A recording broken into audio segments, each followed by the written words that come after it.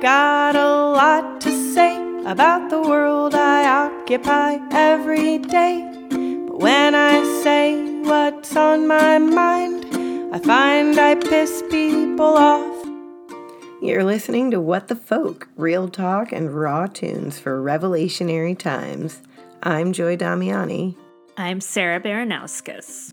And on this episode, our guest is the wonderful and hilarious Kate Willett, a comedian, actress, and writer whose raunchy feminist storytelling is both smart and relatable. She's the author of the Audible original, Dirtbag Anthropology. She just made her network debut on The Late Show with Stephen Colbert, and she has a 15-minute special on Netflix's comedy lineup.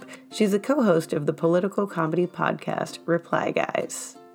I still really like writing jokes making fun of, misogynistic BS or whatever, but I'm probably less compelled to talk about feminism than I used to be, when it was maybe not as, not as ubiquitous, right? Because unfortunately, the brand of feminism that has really been popularized is very, very corporate. Even more of that in just a minute, but first, if you have been enjoying what you've been hearing on this podcast, please do us just a quick, tiny little favor. Give us 5 stars on iTunes, follow us, subscribe, or even if you have an entire minute, you can even leave us a review wherever you listen, and we will somehow receive it, we'll see it, and we'll love you extra. Soon we'll have a Patreon and we'll be able to, create fun little segments where we thank you by name and make you feel as special as you make us feel when you listen. Now to get us started, here's Kate Willett with her network television debut on The Late Show with Stephen Colbert.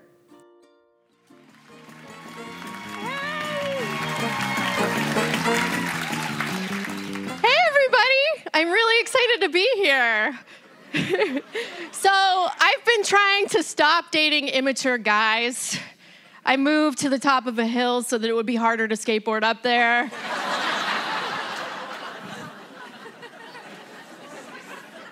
I was hooking up with this one guy for a little while, maybe 6 years. During that time, he would tell me not to get emotional. But then he would also constantly confide in me about how his dad left when he was a little boy.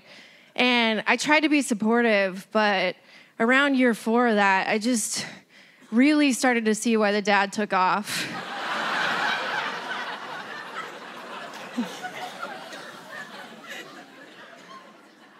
I think that shaming promiscuous women is a very big problem in our culture, and a lot of it is coming from my mom.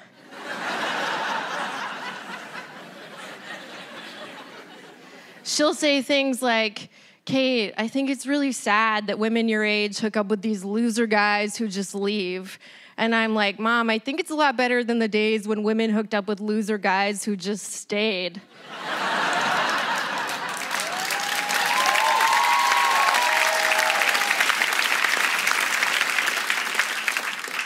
Now, a crappy guy, he only wants you for one thing. But back in my mom's day, they also wanted you to do dishes. People used to get married way too young. If I got married when I was 20, like my mom did, I would be married to a dude right now because at some point, he just had weed. On the upside, we'd save money on the wedding because he'd absolutely already be a DJ.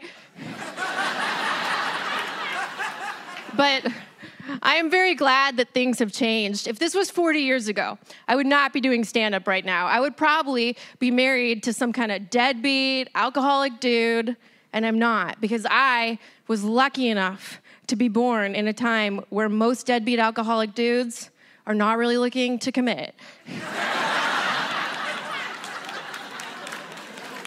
And I know that because I have tried really hard.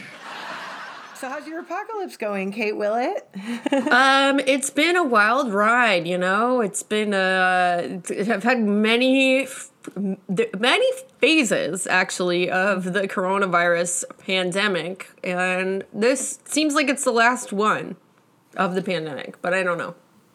Yeah, it is. It's kind of starting to feel like everything is slowly like flopping back into whatever weird normalcy we had going on. Yeah, it's like I'm laughing because these.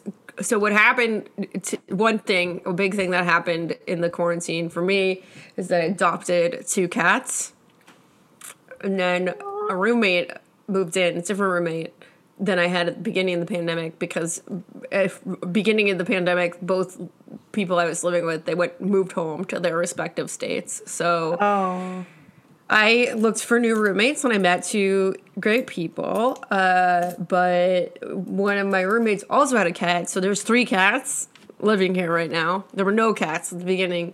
But now outside on the fire escape, there are 2 more cats that I don't know who they own. But all of the cats that live in this apartment have united against the cats outside the window, and they're like having a standoff over there. And it's funny because so like one of my cats doesn't really get along with my roommate's cat, but they're like working together to beat this outside cat. So it's just like a lot. It's a complicated dynamic. Yeah, that's, I guess the way that my pandemic is going is that I now talk about shit like this, like drama with the cats. I mean, it's like superimposed, right? Like it's political drama still. It's just in cat form. Yes. Sarah and I, we metaphorize cat hurricane. By the way, this is Sarah. I just Nice to meet you, realized how Sarah. rude of Nice to meet me. you. This is Sarah. This is Kate. Now you both are meeting each other in time to talk about the end times. Yeah. And cats and tarot, which is like right in my wheelhouse. So I just have one of them, but she is sleeping over there. Aw, little She may babies. get up and demand to go out, and she's the boss. So It's no, they're so cute. Cats are like they're just the best. They are just it adds so much to life to have a little pet snuggling with you all the time. It's great. what do your cats look like? I promise we won't just talk about cats.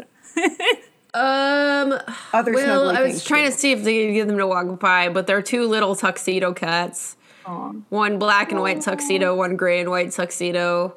And then my roommate's cat, also a tuxedo. So there's 3 tuxedo cats that live here, and they're very cute. Formal cats. Yeah. Very formal. Yeah. And it's just like, they all have like super different personalities than each other. Pearl, the gray one, is like very, very, very arrogant. She's like a little queen. And then Albert, her brother, is like a human baby. Like he like cries until you pick him up and hold him and comfort him. It's really weird. It's like he's not a normal cat. Yeah. He sounds kind of dog cat-ish. Yeah, he's definitely a puppy cat. He plays fetch and shit. Yeah. It's really weird. Yeah. Species can be non-binary. Yeah. I've met a few pets that I feel are non-binary. That's so funny. All right, well, here we are in like the sort of hopefully final-ish phase of pandemic, and gigs are starting to slowly come back here and there. But like that's all well and good. But I think we are both really more interested in the creative ways you have adapted over the course of this phase of the apocalypse.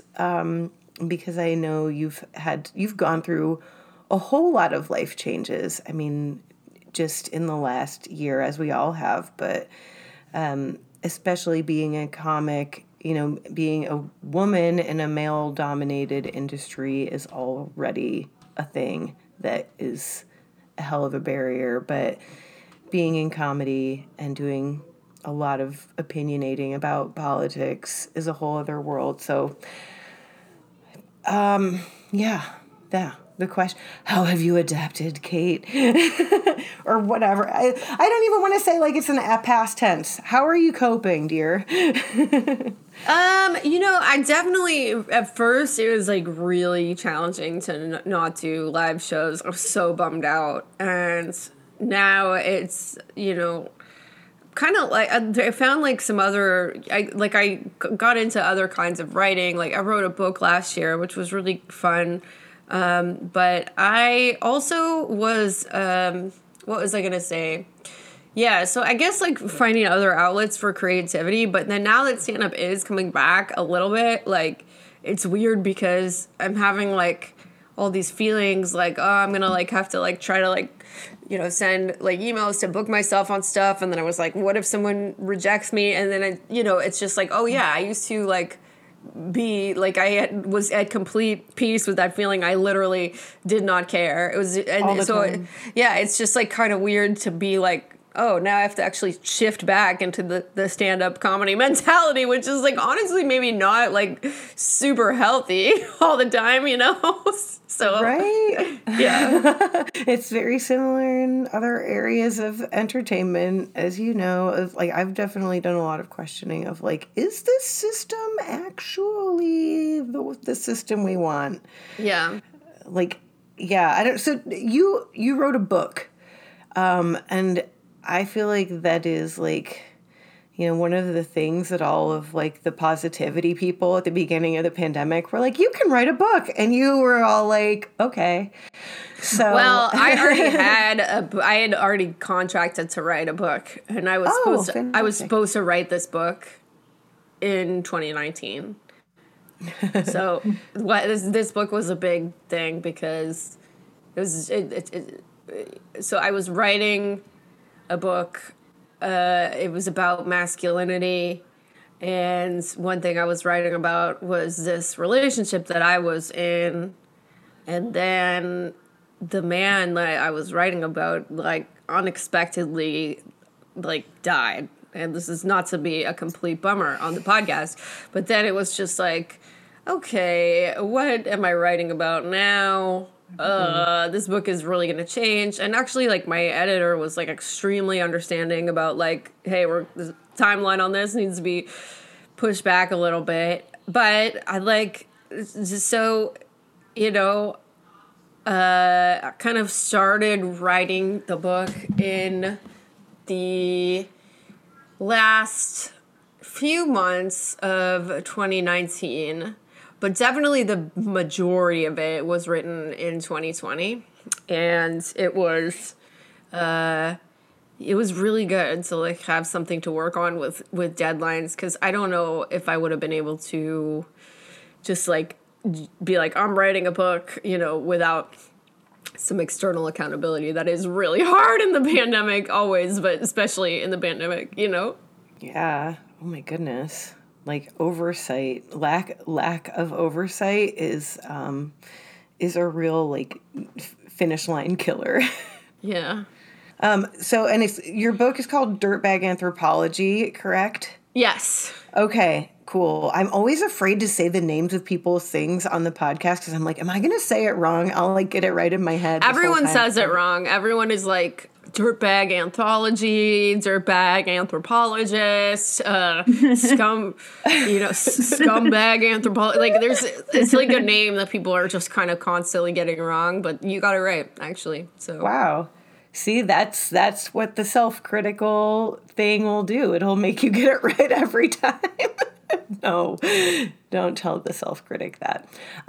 So I'm glad that I got it right. I am really I'm stoked that you made it happen. And thank you. Yeah. Like, so now that it's done, what do you feel like the shape that it took? Like, what kind of journey did that end up being? Like, it clearly wasn't what you thought it was going to be. I really liked how it turned out in the end of the day. Like, it's kind of, it's an audiobook, so it's like kind of half memoir, half podcast. Not half podcast, but there are like interviews with people in it. Both, experts and also people in my life. The whole thing's on the topic of masculinity, but, it's mostly a memoir about, like, what my own relationship with men and masculinity has been.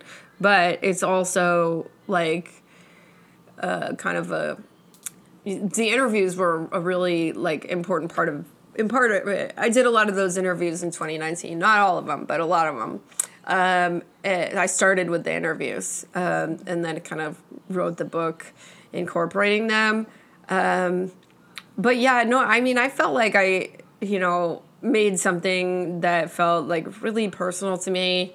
And I think it was really cool to get to do it because like with stand up, there's like a layer of artifice, like, because everything, has to be funny, right? Like that is what makes stand up.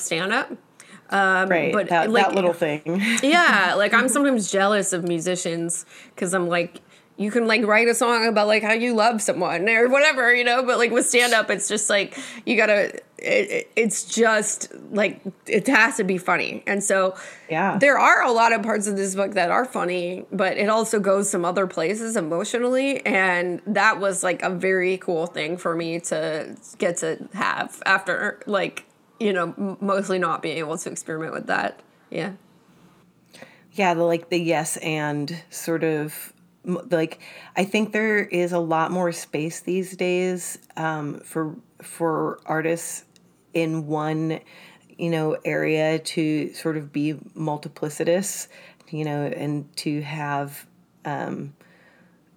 like what you're saying, like many layers. Like, yeah, you're funny, but like to also be able to go a little bit deeper down to like why, essentially, like the reason why people who are funny is usually because some shit has happened. Right? Yeah, totally.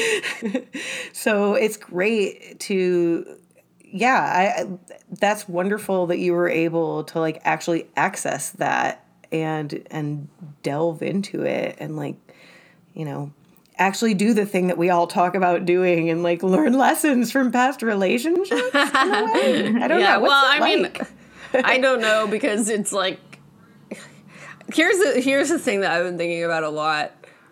Learning from past relationships. Here's the thing that I've been thinking about a lot, which is that self-awareness does not actually necessarily mean anything about like your choices, right? Like, so like I feel like I'm very aware of like what my bad pattern is in relationships, like liking, men who are a little bit on the, unavailable side. It's like pretty much always goes the same way. Like, I meet a guy and he's kind of got like this distant, guarded, mysterious thing, and I'm very attracted to that in him and that like, super kind of intense independence. And then like he's really attracted to the fact that like I'm like warm and open and vulnerable. And then we like love that we're opposite, but then we date and become really frustrated with the fact that I want more emotional engagement and he wants more space, and it happens again and again. And,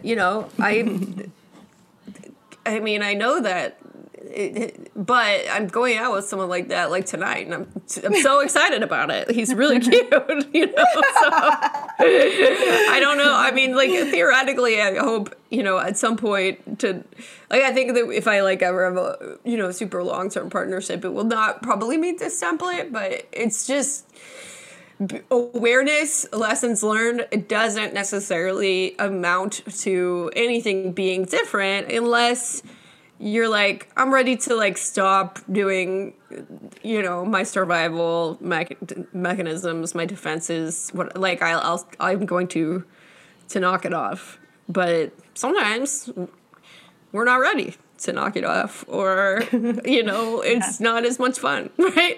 So I don't know. Yeah. You definitely don't get as many good jokes out of knocking it off. Yeah, I mean, sure. I'm just really like trying to not like. Every time I'm like, oh man, it'd be so funny if I date this guy. Those are the ones where I'm always like, but I'm actually crying. Yeah. Yeah. Yeah. We were just talking before you jumped on about, traits. I was like, I've not been writing silly enough songs lately. I've been way too philosophical lately, and I've just been needing to delve into silliness. And we were talking about the traits that people can suddenly display that can turn them from sexy to not, very quickly. And I feel like it's that sort of,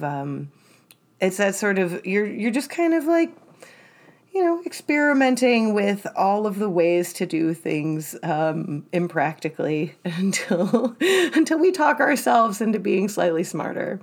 Mm-hmm. Yeah. In my case, I feel like I just have to let things run out and get tired. It's like letting a tired kid just run around a track until they're like wear themselves out. It's like you're just going to keep doing this until you get tired of it. And at some point, I just like am the observer.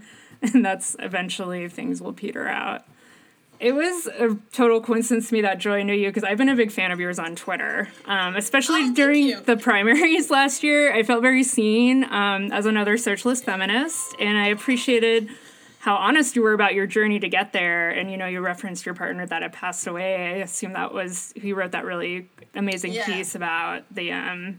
We'll link to it, but I I hated Bernie Bros until I lost one or something like that. So I just really appreciate that you put that out there, and I know you've talked a lot about that journey, and I don't want to necessarily rehash the heartbreak of last year, but it's like where do you find maybe the difficulties in sort of articulating this position of being like a socialist feminist? So, for a comedian, it's like a little bit. The difficulty, I think people don't. A lot of people don't want to hear political jokes, especially not anymore. Now that we're kind of out of the election season. But what's even more than that is definitely anything that's very left or anti-capitalist. Radical really in any way. That's the opposite of what gets people jobs in comedy, right? So it's not it's a fine line, right? Because it's I would love to write for a late night show or whatever. And also there's no late night show that has politics that are even marginally similar to mine, right? So I don't know. And comedy is a very I'm gonna say it's a very lib industry.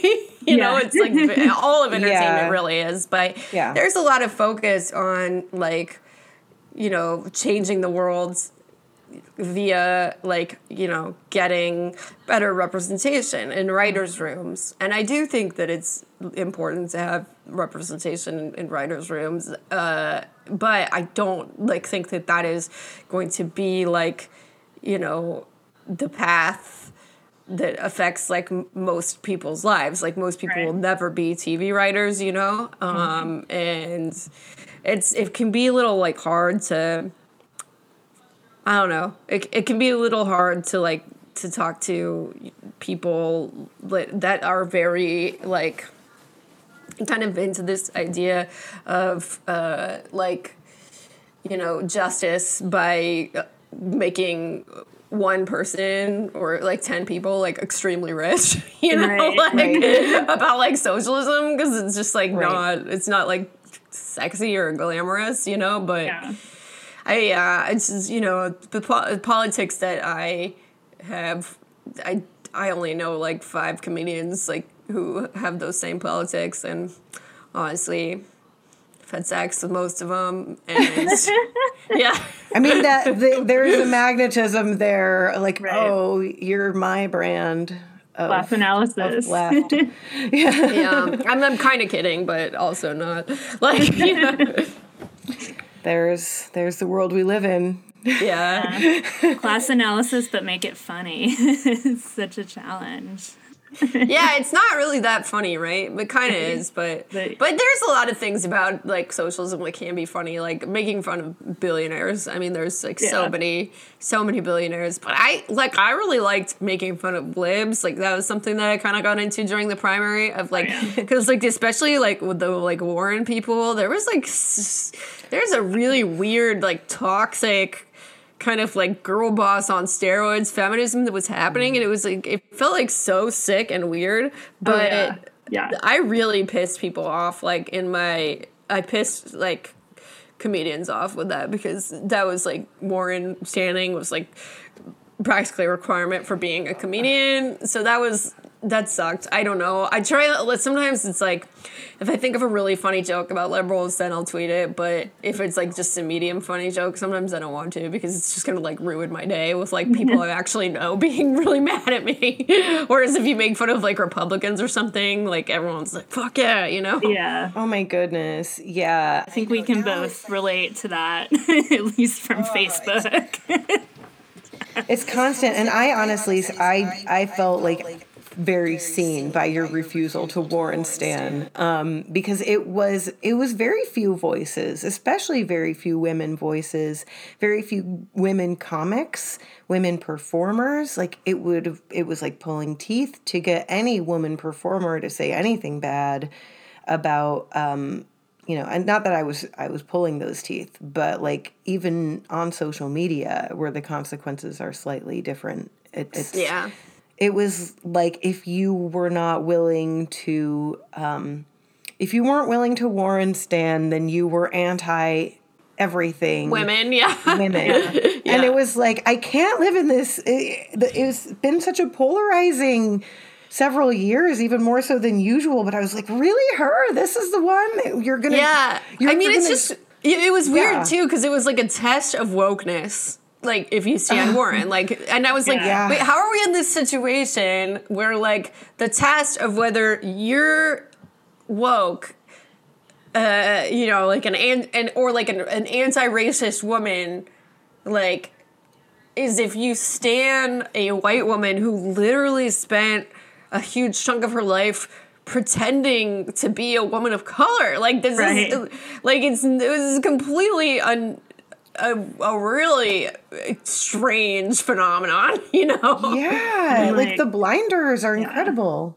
Yeah, and I don't know, I just think that the particular, like, Bernie Bros or whatever got, like, a lot of...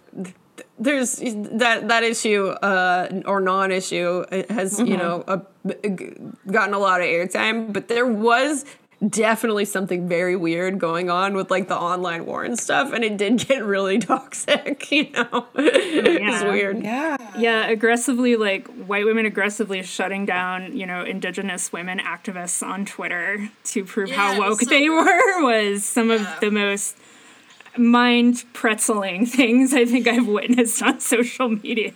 Yeah, I mean, like the article just came out last week.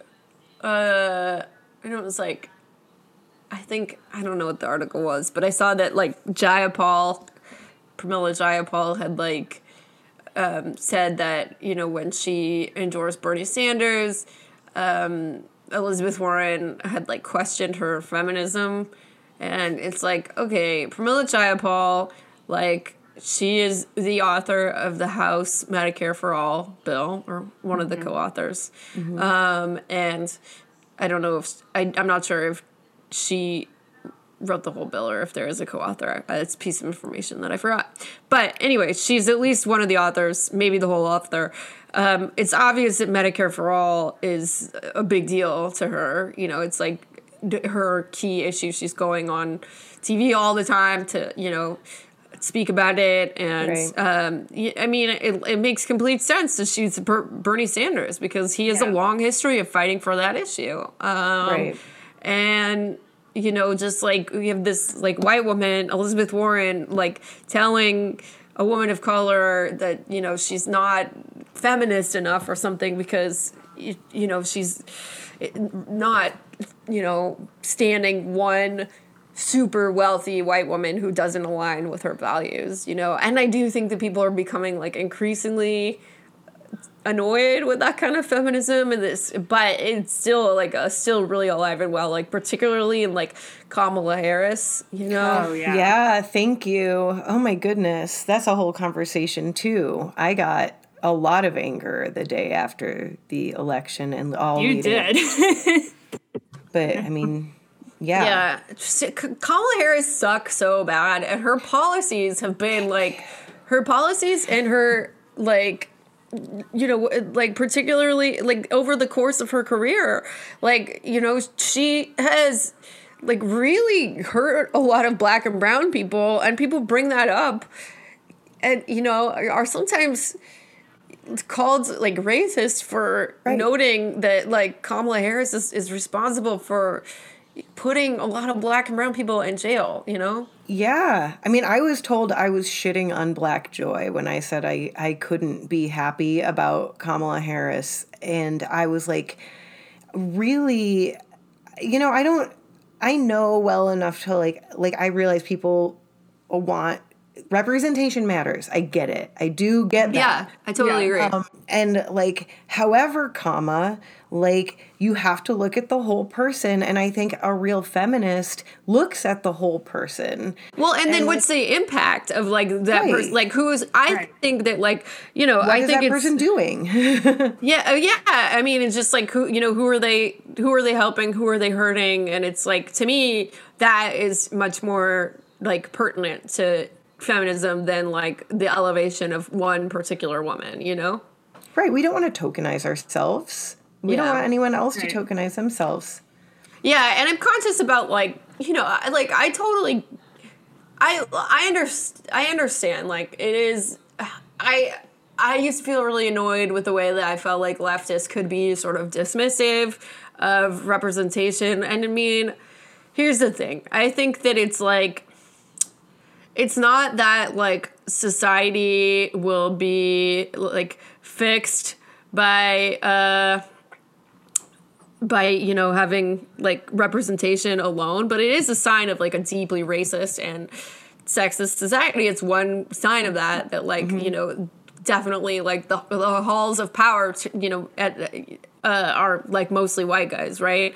So I don't know, like it has some. It's an issue with like complexity, and you know, it's just it's unfortunate because the internet doesn't really like have that. And what I think annoys me most about all these conversations is like a lot of the time, like you see discussions online with like you know white people being like it's racist to criticize Kamala Harris like as if there are no black leftists or something, as if like you know, it's just really weird, you know, like you know. Yeah, it's ignoring a whole group of voices. Yeah, exactly. Like I didn't come up with Kamala Harris not being good, not being a helpful politician. I didn't come up with that out of the air. Like I came up with that from listening to the voices of the people further left than I was saying the things that you just said, you know, and calling attention to her record on incarceration and criminalization of parents, of, you know, kids who weren't at school, you know, like things like that actually do matter to our society. And like, okay, so before we go like too deep down, like things that are wrong with the current system whole, I would love to, since you mentioned it at the beginning, you both have your tarot situations there. Can we like tarot about the matriarchy? Because I feel like we don't do enough talking about like what the matriarchy looks like. The matriarchy, like in the future? Yeah. Like a and future like the utopia? present. Yeah, and like the utopia that's currently being built, like because it doesn't actually need the patriarchy. Bleh. It doesn't need the patriarchy to crumble first. It's already coming up, you know. Like we're creating it by being like, let's stop like debating and like talk about our intuition. Okay. Yeah. All right. Let me go get my tarot cards. They're on the other side of the room. Fuck yeah. Yeah. Can I get mine? Yeah. Get them. All right, I'm going to get mine. I don't really have a place to spread them out, but I'll try to figure something out. I'm excited about this. Yeah. While Sarah Hello. is getting her tarot deck. Okay. And while she's doing that, I feel like this ties in. A friend of mine who is a big fan of yours was asking me if I could ask you to provide a couple of additional signs that a man has been worked on, aside from conditioner. Has been worked on. Has been worked on. Like a woman that has made his life better, made him a better partner. Exactly. You know exactly. Okay. I mean, to me, like the biggest sign that like I would like to me like my little screener for like emotional maturity, like the type that people often learn in relationships. I just like empathetic listening, like can the person like validate your feelings, like especially, even if you don't see something exactly the same way, can they be validating? Can they do the thing where, they get to the essence of what you're saying and just, like a really good listener. That's the biggest one, Fantastic. Yeah. All right, that's a solid, clear sign. All right, and I feel like that is exactly the energy we can be bringing into this, the next segment that we're just starting called tarot segment. Tarot segment. Yeah. Okay, so I'm supposed to draw a tarot card about the matriarchy. Yeah. Do we want to like come up with a question? Yeah, ask a question and then I'll draw. Should we verbalize it or should we just come up with it? Definitely verbalize it. Yeah. Okay, let's verbalize. Sarah, also feel free to jump in with questions. Let's see. Okay, cool. My question would be along the lines of how do we recognize the signs that the matriarchy is already growing in power? Okay. So, let me see. This is a very weird card for this. I need to think about this for a minute. Okay. I got the reverse Page of Wands. I'm not even sure that I remember what that one means. I'm going to look it up. But pages are messengers, so... Yeah, I mean, wands often has to do with spirituality, creativity. Okay, all right. So here, I'm looking at the meanings of the reverse Page of Wands, and it's saying redirecting energy, self-limiting beliefs, a spiritual path. So, to the point of how to recognize the matriarchy is already happening. I would say this card would be like, saying kind of like looking for it like in our own life, in our own, spiritual journey. Like, in what ways, like, can we sort of feel like, I don't know, like it's okay to express our own feminine energy, and yeah, I don't know. I think that's what I got. I like that. I did another draw because Eight of Wands. So more Wands energy. Yeah, this is an interesting card because I think it's the only one, at least on the Smithwaite deck, that doesn't have a figure on it. It's just got the wands. So I was thinking this card as being about movement.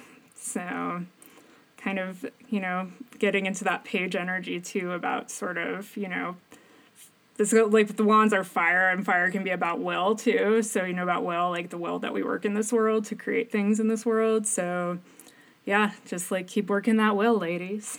Nice. Eight of Wands energy. Yeah. That's awesome. Or it looks like a bunch of dicks flying at you. I don't know. I was going to say, that looks like some big wand energy right there. I mean, there's some big-ass wands, so, Yeah, big wand energy in the matriarchy, creativity and flowing energy and, swinging of wands. Nice. Okay, so like full disclosure, I started this morning like talking to middle school kids about military recruitment, which is a thing that periodically I get invited to do, to be like, hey, tell the Don't kids, do it. like, yeah, or just tell them all the things that are real that the recruiters aren't telling them, and take their questions and stuff. So like I've been interacting with like young kids on like that kind of level, but even like I don't know, I've just been feeling old lately. And I feel like even 21-year-olds are like in a whole other like world than I am sometimes. And like growing up in like a world where like feminism is in the mainstream conversation these days. Like it's a topic that they hear regularly. Like, has it changed your comedy at all? Like knowing that you're talking to audiences of a totally different frame of reference than like when we grew up? Yeah, it's kind of a weird thing because, like, with regard to feminism specifically, the fact that it is so mainstreamed now, like the version of it that is mainstreamed, I really don't identify with, and so I don't know. I guess in some ways I feel, I still have, like, I still really like writing jokes making fun of like misogynistic BS or whatever, but I'm probably less compelled to talk about feminism than I used to be, when it was maybe not as, not as ubiquitous, right? Because unfortunately, like, the brand of feminism that has really been popularized is very, very corporate, Yeah. It's just sort of co-opted to recreate the same structures, but with women at the top. Yeah. So. Yeah, so maybe there's opportunities to sort of, again, kind of getting back to that comedy challenge conversation of trying to engage with the conversation in a funny way and offer something different. I used to feel like a certain like aggression if you're expected to be funny and you're too vulnerable, right? And I feel like there's less of an expectation of funny people to only be funny than there maybe was like when I felt like I was first starting out. Do you feel like that is that your experience too? And if so, like, how is it manifested in your world? Well, I think what you're talking about, the, like, funny people are just funny, and like there's not like, real kind of other elements of vulnerability allowed. I definitely think that culture is still alive and well in a segment of comedy. The thing is there's so many like types of comedy now, and the internet has kind of created this thing where there's like fewer like big huge stars, but there's also like people can find their audience. So there's a lot of comedy that is like very very squishy, very vulnerable, like and I think that it's like it's easy. I don't know. So I think the thing that you're talking about, like, that still exists. It's just that, like, because the internet allows people to kind of connect with their own audience, like, there's also many other things that exist now too. Yeah, it's like a wilderness that you can sort of forage in. Speaking of witchiness. Yeah, and wilderness, as we've been trying to do with this pod. I think you guys do a really great job on Reply Guys of kind of bringing in politicians, and I know you're, New York City. I saw you've been talking a lot about the mayoral race and things like that, so I didn't know if you had anything you wanted to kind of talk about there for listeners that might be in New York or that might not be aware that there are candidates besides Andrew Yang in the race. Yeah, I mean, like, the main thing that I wish, more people understood, and I think people are starting to, is that Andrew Yang is not progressive. Like, he's, he's, like... a tech bro. Yeah, I mean, but like even worse, he's really bad on the issue of policing, really bad on the issue of surveillance, very pro charter school, very, it's just, I think because he made a name for himself with like UBI during the presidential race, a lot of people thought like, oh yeah, this guy is like pretty left, and... He's not. Like, one of the main points of his UBI program was, like, to cut, like, social service spending, right? So, I don't know. I guess just, like, I really hope that people do not fall for it and, vote for Andrew Yang because they think that he's someone that he's not. Yeah, there's... Dianne Morales is the one to go for. Yeah. Cool. Yeah. we haven't actually talked that much about your podcast. I feel like, when did you first start doing it? It was Like when 2 I years first saw ago? you. Yeah, about 2 years ago was around the time when I started, I think, really listening to podcasts more regularly. And the two of you have a really good rapport. And yeah, and I would love to, what do you feel like is your favorite thing to kind of do with your podcast? Favorite thing to do with the podcast? It's definitely really fun to get to, like, learn about stuff. Like, I mean, we're interviewing experts, and a lot of the time, I don't always know a ton about the topics that we're interviewing people. So it's very cool to get to learn about stuff from very, very, very smart people. That's my favorite thing to do, I guess, We did that a lot. This summer we had some people on that were, like, really had been, like, people from the tenants movement, abolitionists, people who have expertise on, like, the really creepy surveillance that, DHS and NYPD is doing. Yeah, it's really cool to get to talk to people that, have been working on the thing that they're working on for a really long time. Yeah, there's a wealth of knowledge out around us.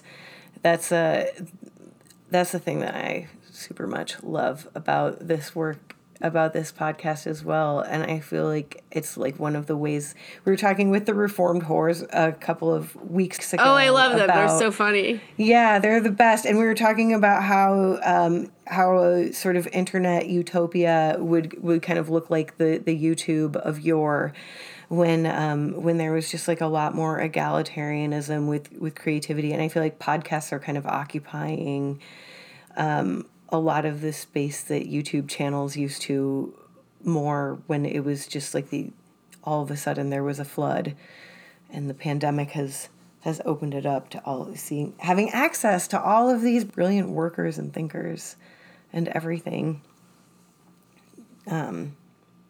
Yeah. There was another thread that I was going to pull, but I'll let Sarah talk first. I was going to say I have to let the cat out real quick, so then I will talk. Cool. You want to go out? Yeah, The cat's so cute. Her cat is like I feel like I don't know if she can hear me right now. I can hear like you. Her cat, your cat is like my cat, very therapy cat vicariously. Yeah, well, because I'm always sending you pictures of what my cat's doing, such as when she laid down in protest when I tried to put her on her cat leash to go for a walk. Cat leash? Oh my goodness. I didn't even know that was a thing. That seems pretend, but wow. Yeah. Well, because I just moved to this apartment complex and I don't have like a closed off outdoor space. And it's in more of an urban area than I was in before. Yeah. So I'm trying to like figure out a way for her to get to go outside.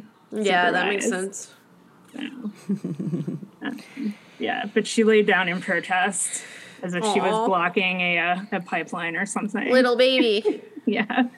Cats are more like people than dogs, for sure. I mean, I would definitely lie down in protest if someone put a leash on me. Right. No. I thought it was going to go well. It was very cute. It had a skull and crossbones on it. So she looked like a little pirate. But yeah, I was thinking about something you said earlier just about, sort of there is this kind of tendency to be reductive, whether it's on the left to be class reductive or libs being identity reductive. And I think one of the projects we're trying to do here on this podcast, sometimes trying being the operative word, is sort of try to pull those threads together into like a yes and. I wonder if you think is there a space for that on social media, or is the medium just not conducive to having those kind of nuanced conversations at all?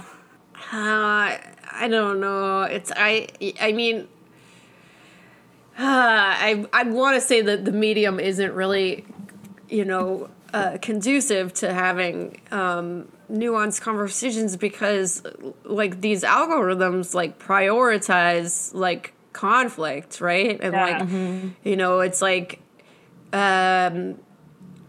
if people are, what happens is like, every day someone goes on Twitter and tweets something really stupid and outrageous, and then, a bajillion people quote tweet it or like, look at how dumb this is. And, it's like, that's so much of what we see. But just, kind of like, opinions that like are going to really piss people off, or at least a segment of people, and then, kind of get a lot of shares and retweets because of that. But, it's, if something's a little more like nuanced and reasonable, it's like often not gonna like, incense people in the same way. Right. So yeah. Yeah, like, do you have any favorite guests who you think have maybe had a lot to say that was really needing to be heard, but maybe wasn't sensationalistic enough to catch a lot of attention?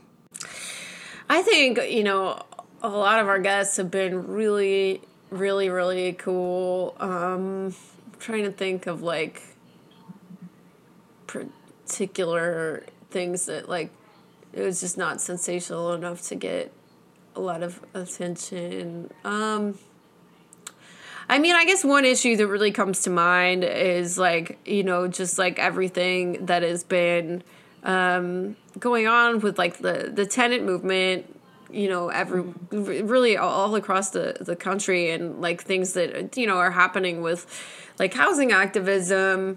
It's, I feel like a tide is turning, but yeah, there's not, I think that's an issue that, it's not like, so one thing that is looking more likely in New York is that, like, if for the eviction moratorium, like for people who didn't pay rent, it's looking like the city is going to maybe cover the back rent, which is great. Wow. So I don't think that's a done deal yet, but I mean, like, that's, that's that's huge. The results of like tons and tons and tons of work in the tenant movement. But yeah, I think a lot of people, that if, anything related to like housing stuff, it doesn't really get that much attention.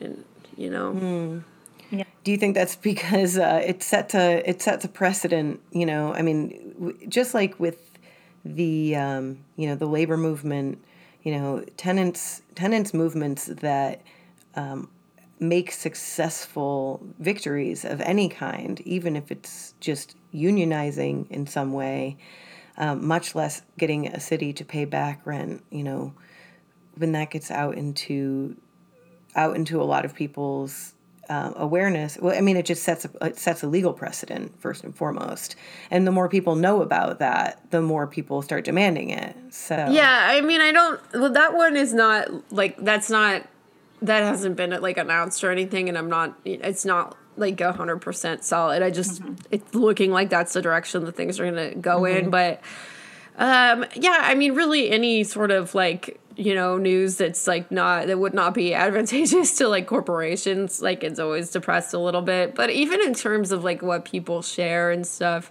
I think that people, like in terms of like internet debate, it like highly, highly favors like cultural stuff. Like, I'd never want to hear the phrase cancel culture again in my life. Not because I don't think that there's like something to, various aspects of that, like, but it's so boring, like, to me. Like, it's just, and like anything that has to do with like culture stuff, like, it just gets like talked to death and debated to death. Like, whereas like a lot of like material stuff that affects people's lives a lot, like, it barely gets a mention, Yeah. Well, it just kind of speaks to that whole bigger issue of like how our politics in this country, especially as represented by the two major parties, don't even feel like they're attached to anything real anymore. Yeah, absolutely. Yeah, and I think that, part of the thing is like people feel, I think, so disempowered about like making material changes through political means because, both parties are really bad on those issues, so maybe the way that people feel like they can affect change is through culture stuff And, you know, it's just, I think that's part of the reason it gets discussed a lot more. Yeah. And it's interesting to me, too, to think about, like, who has the privilege and the time to have those conversations, too, you know? And the nature of a lot of people's work isn't really the kind where they can sit on Twitter all day and, you know, argue about these things. And yeah, sometimes, yeah.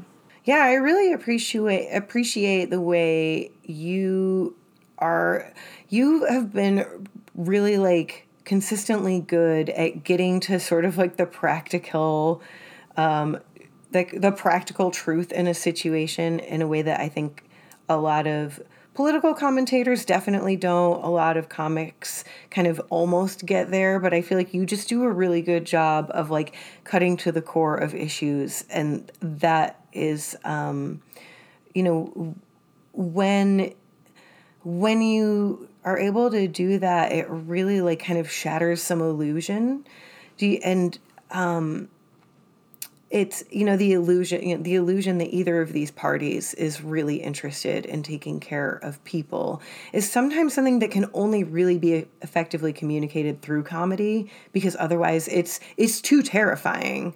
Like, oh, our government is run by sociopaths. Yeah, definitely. I don't know. Do you feel like you've saved on therapy bills by being a comic? No, definitely not. I don't think that comedy has anything to do with therapy or, yeah. Maybe what I would like to see is like, we look at the ways that we entertain each other as being separate from the ways that we like support each other's livelihood, like as each other's lives, right? We look at like the arts as being separate from, you know, health and education. And I feel like something that this pandemic is like spotlighting a lot is that, you know, we need all of these aspects of outlets and creative expression to function as people.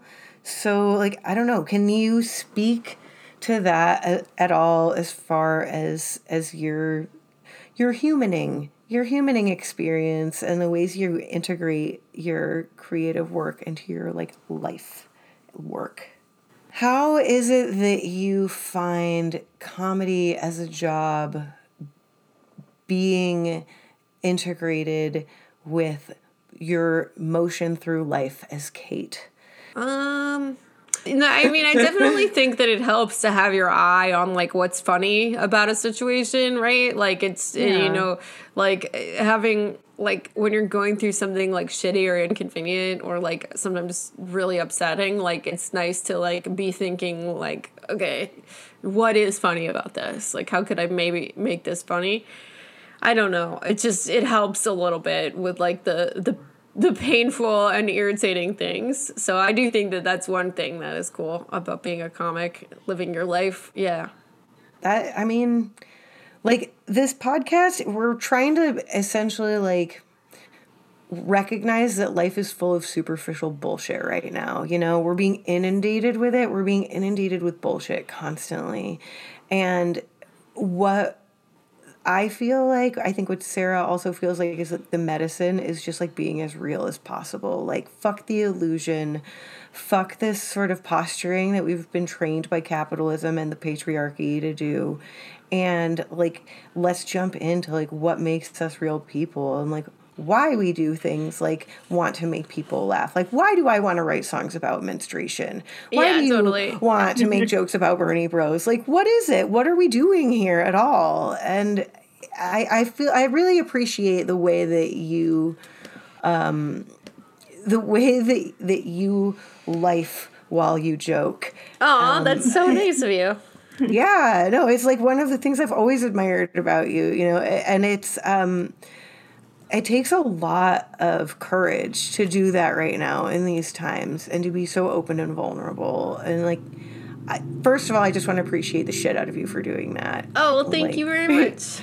Yeah. And then also I just want to, like, what do you feel like gives you your inner power? Like when you go to access like the thing that keeps you going, like, what are some of your ways of accessing that? Because I feel like these days we're all sort of struggling. We're all like, okay, how do I keep doing the thing? Does it make sense to do the thing? What do I do?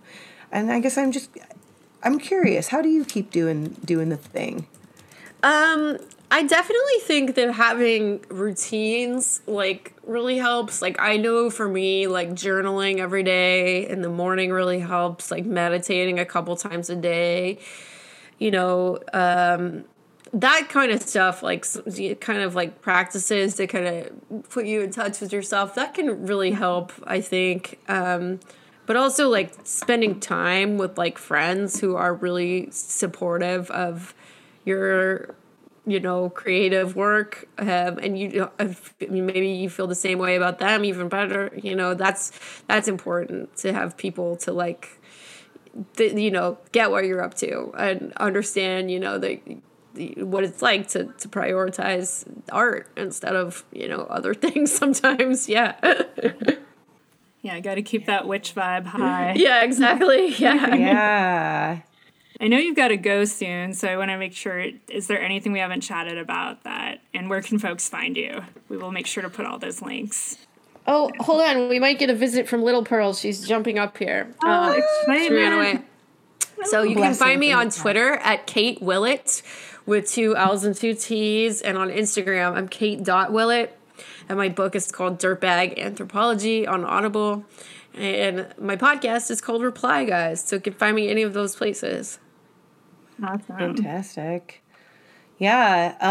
And thank you so much for joining us. And Thank you for having me. and for just continuing to be your amazing self in this world. I know you've been through all the things, and you're striding through, and like you're saying, like one of the best things that we can do is keep finding inspiration from each other, keep you know, being there, and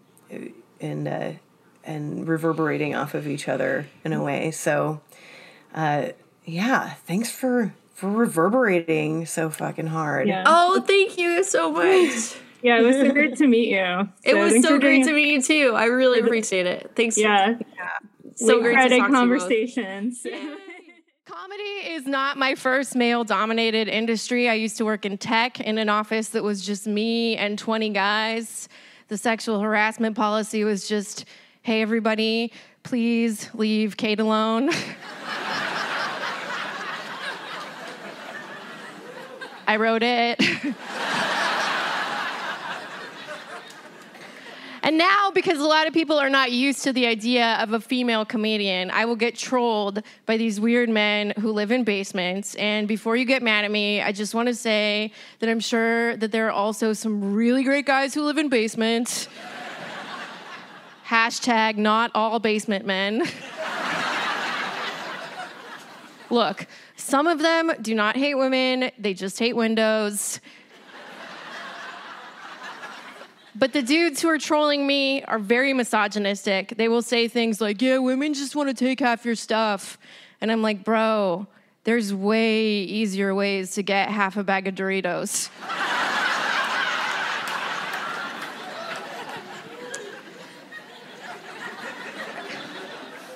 Some of the guys who troll me are incels, which is short for involuntarily celibate. These are men, no one wants to have sex with them, and they complain about it in internet forums, which, to be honest with you, I have also done. When I was in high school, I had a very hard time coming out as bisexual to anyone except for these lesbians in an online chat room. So I would go in there and be like, hey, I'm a 15-year-old bisexual girl and I'm super horny. And then they would just be like, get out of here, you disgusting old man.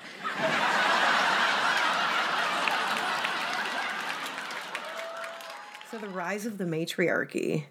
Let's talk about it. And magic. The matriarchy and magic, in my opinion, one and the same. Yes. Yeah, I mean, I think to me that's so much of why, you know, I've gotten into tarot or some of these more occult or hermetic or esoteric or whatever words you want to use to describe practices, especially during the pandemic, is I feel like it's helping me personally reclaim a more magical way of experiencing the world. And I don't mean that in a cheesy hippie way. I mean in a literal, like, going beyond the physical plane of reality, like looking at the other layers that are existing out there and how we are interacting with those layers all the time. And that isn't a new idea. I mean, these things are having a revival, but this is like old knowledge that's the threads of which have gone through so many different cultures. And, you know, all of those cultures are more or less like suppressed or violently wiped out of existence by the same motherfucking people. So exactly. The patriarchy destroys all powerful matriarchal magic alike. And not to say that, you know, the matriarchy is, or a matriarchal culture is necessary to have like access to those layers like you're talking about, but like the patriarchy is super against it, like any access to anything but, you know, what's on the surface, and even limited access to that. It's all about limiting access. And I feel like the you know, the intuitive world wants us to not limit ourselves or our perceptions at all. yeah, and one phrase that I keep meaning to bring back into my vocabulary, because I feel like it's even slightly more specific than patriarchy, because I don't know if it's so much tied. It's manifested as a tie to, you know, to gender, but I think that it's dominator culture, which is a phrase Terence McKenna would use a lot to describe, you know, his whole thing was about, you know, the history of psychedelics. But Right. I really like that. That I feel like really specifically in some ways describes, you know, the energy that's going on when we're talking about patriarchal energies. It is an energy of domination. It's an energy of materialism. It's an energy of asserting oneself over nature, over the spiritual world, over everything. And that's an energy that clearly is not doing us any favors anymore. Yeah, it really is. Right now, it feels like we're in sort of the final throes of dominator culture where, and I really like that way of putting it, because it's not a gendered thing necessarily. And if we want to like evolve to see and feel gender as a full spectrum, then yeah, you're right. Like creating this dichotomy of like gendered societies is not super helpful. But dominator, and I guess what would be the opposite? Not passive, more like the constructor or receptiveness culture? I don't know. Creative culture? Creativity culture? Yeah, I mean, if you think about the idea that dominator culture essentially is destruction culture. Yeah. Although, I don't know, should we think about all destruction as bad? No, I don't think so. Yeah. Some of it's necessary. Domination. Yeah, like everything in moderation. Domination and moderation, too. I don't want anyone listening to think that we're anti-BDSM. So. Yeah, no, definitely dominate healthily and with great happiness. And with clear, safe words. Yeah, consensual domination, I'm all for that, you know, but non-consensual domination, that's kind of where I draw the line. And I think we are evolving kind of past that, even just in the fact that we're having these conversations at all. Yeah. Not like we're, yeah. Yeah, and I think it's, I like seeing, you know, as much as, again, we talked about it being, you know, there is sort of the like patriarchal genderedness of dominator culture, but I like seeing that I think more men are being able to step into like their receptivity, and like the sacred masculine is a thing that, at least for me, I feel very strongly about wanting to heal and bring into the limelight and help men reclaim their power in the way that they, you know, also had taken from them when this bullshit came and told us we all fucking, I don't know, had to fucking live in an agrarian society and get married and make money. Yeah, exactly. I mean, it's interesting to see, though, the way that, like, there are groups of, you know, men out there who are doing this sort of, like, conscious reclaiming of masculinity as, you know, and their feelings and such. And I've seen that, and in some cases, it seems like, you know, from the outside, it seems like a super healthy thing. But like, as we were talking about, you know, the white liberal culture, you know, that Kate and I both spent a lot of time in the Bay, and that, I mean, she obviously gets a lot of interaction with that kind of personality all the time. It's found a way to somehow like take that move toward receptivity culture and somehow like make it even more.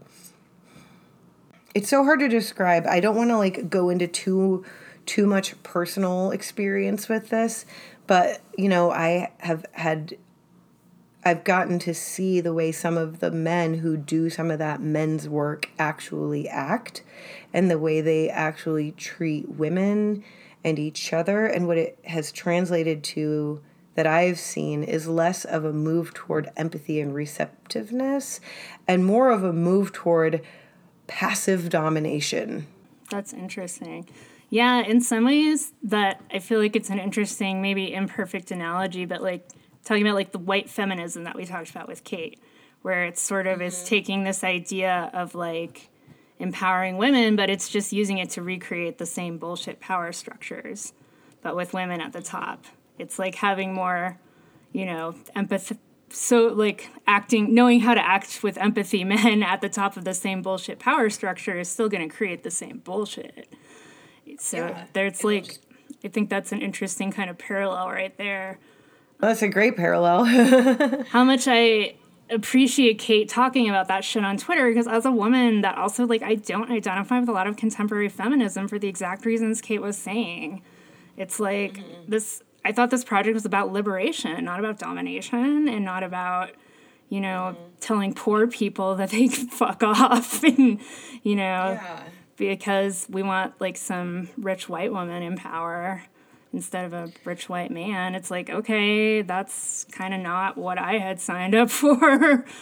Or like in any woman in charge, like not even, you know, as we talked about the presence of Kamala Harris as vice president doesn't change the system that she is second from the top of. It just puts a different face on it. We have the option now to stop recreating the same systems and the same structures. And I think that we're already doing it. I mean, when you look at the ways we speak about world issues these days, I feel like it's a much more like receptiveness culture type of conversation, like an inclusiveness conversation. Like, for example, Palestine, you know, Palestine is every person, you know, under this system that we've got going on, we are all Palestine, you know, not only because the Israeli Defense Forces train our police officers, but we literally are all, you know, connected to one another. And a matriarchal or receptor culture, you know, a nurturer culture, maybe we could call it. A nurturer culture knows that we are all connected and that we need to take care of each other, and that the opposite of taking care of each other is what we're currently doing on a massive scale. But if we can flip that ratio, I don't know. Right now we're operating with this sort of nurturer culture and the underbelly not the underbelly, but it's like below the surface. And I feel like we're sort of emerging right now and pushing the rotting, bloated corpse. the bloated corpse of dominator culture is being pushed out now from the underneath. And it's exciting to watch, but it's also like really interesting to see how it fights back with its very limited Picturing resources. this giant cane coming out and like pulling Bill Clinton's bloated corpse off the stage for some reason. That was the image that came to mind. Hey, why not? I had Dick Cheney's bloated corpse, and neither of them are dead yet, but both of them might as well be bloated corpses as far as I can tell, for all the good they do. Yeah, both of them together. A couple of things I thought when you were talking just now. I think one of the big things, whether we want to call it matriarchal culture, or nurture culture, or creative culture, or whatever this kind of reemergence that's happening right now, is it allows us a tool set to see ourselves in the other. And that's really important work right now because, I mean, and it's like you don't even need to say it too much, just point to like everything that's happening in this country around the world to see what happens when we don't see ourselves in the other. You know, or what's happening in Israel and Palestine, which is such a striking example with all, you know, historical sensitivity to the need for a Jewish state. I mean, to see folks that survived genocide turn around and commit genocide a couple generations later is really striking, and to me says something really either very dark and depressing about humanity or just points to work that we really need to do. It's not enough to just get into power. There has to be like an interrogation of the bigger structures that got us there, which is why I appreciate, you know, leftist critique as much as, you know, that's a broad range of opinions and ideas and imperfect in its own way. The thing that to me separates leftists from liberals is leftists are actually looking at the underlying structures, whereas liberals just want the existing structures to look nicer. So. Yeah, exactly. That's a really good way of putting it. I think it's hard for a lot of us in this nation to process what change actually looks like versus what like a revamp looks like. It's like like we're calling for change and like we're getting rebranding. Right. We're getting a reboot. Yeah, not even a reboot, but a rebrand. It's like, let's take this that we've got. We're going to call the kids in the cages. We're going to call those overflow detention facilities. You know, we're going to call funding other nations' aggression wherever they want. We're going to call that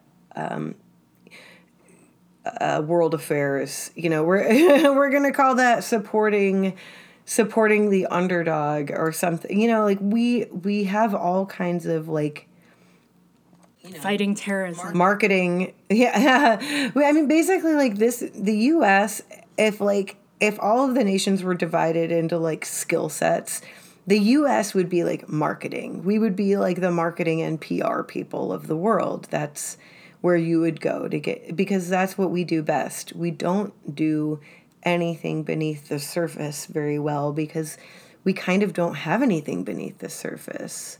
What we have beneath the surface is genocide and slavery, and we really don't want to look at that. So we're like, freedom, justice, equality. Like, okay. This country when did that happen? Never do its shadow work. It simply refuses to do shadow work. Yeah, it was, when you were saying that too, that was funny. All the people who spent the previous administrations, citing George Orwell and, saying shit like 1984 is not an instruction manual. Well, now they're like letting the Biden administration be incredibly Orwellian. And I apologize for being another person who cites George Orwell. Poor George Orwell. Leave George Orwell alone. Like, I mean, really, like, find someone else to justify your opinions, says the person who just used George Orwell to justify their opinions. But whatever, life is a state of constant paradox. Indeed. But yeah, it's really funny being like, well, how do you not see that as being the same thing you were just yelling about like a year ago? Exactly. It's really interesting. It's like, well, when they're on my team, it's different. And I want to believe that the next generation coming up realizes that none of the politicians are on their team. It's really all about who is getting paid by whom. And that is not a conspiracy theory. It's transparent. It's what's happening. So, Yeah, no, I'm just saying it's not a conspiracy theory. It's something that we can all look at. So it would behoove us all to look at it and to like not be afraid, like you said, to look at to look in the mirror first of all, and to see like what we've actually been as a nation, and then to look at what we can do about it. And that just made me lose my entire train of thought thinking about all the things we need to do about it. So everyone can start today by just trying to get in touch with their intuition, and like our little tarot draw in the middle of Kate's interview said, tap into that big wand energy. Yeah, tap into the wands. Like I think like another thing that we can remember leaning into the big wand energy is that wands are receptors as well as, putter outers. What's the word? Conductors. They're receptors as well as conductors, and we can use them to to take the temperature of our surroundings as much as to influence our surroundings. This is a note to self, BT dubs. Like, I am of dominator culture. I was conditioned by it, both in reform school and in the military. And I have had to do a lot of unpacking to really come to terms with the fact that the deeper power has nothing to do with domination. Yeah. I mean, I've had to do that work too, so I feel like, but you especially with your life path. We both came up in the U.S., which is dominator culture in nation form. Imperial privilege, Yeah, all the things we've been talking about on this pod for the last almost year. Like, that's what this nation is. That's why, like, everyone we talk to kind of touches on it in some way. And what's giving me hope is knowing that, like, by talking about it, we're taking some of its power away. Yeah. I mean, talking things into being, there is a real power to that, It's spell casting. So Hell yeah.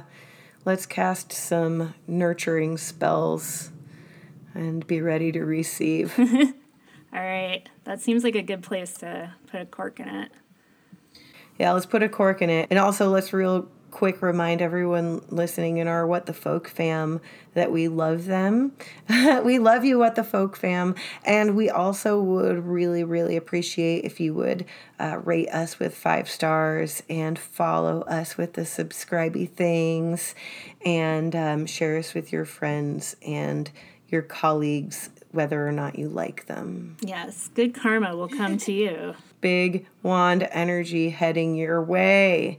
We got you. We got you, What the Folk fam. Bye. We heart you. And we'll see you next time. Bye, y'all.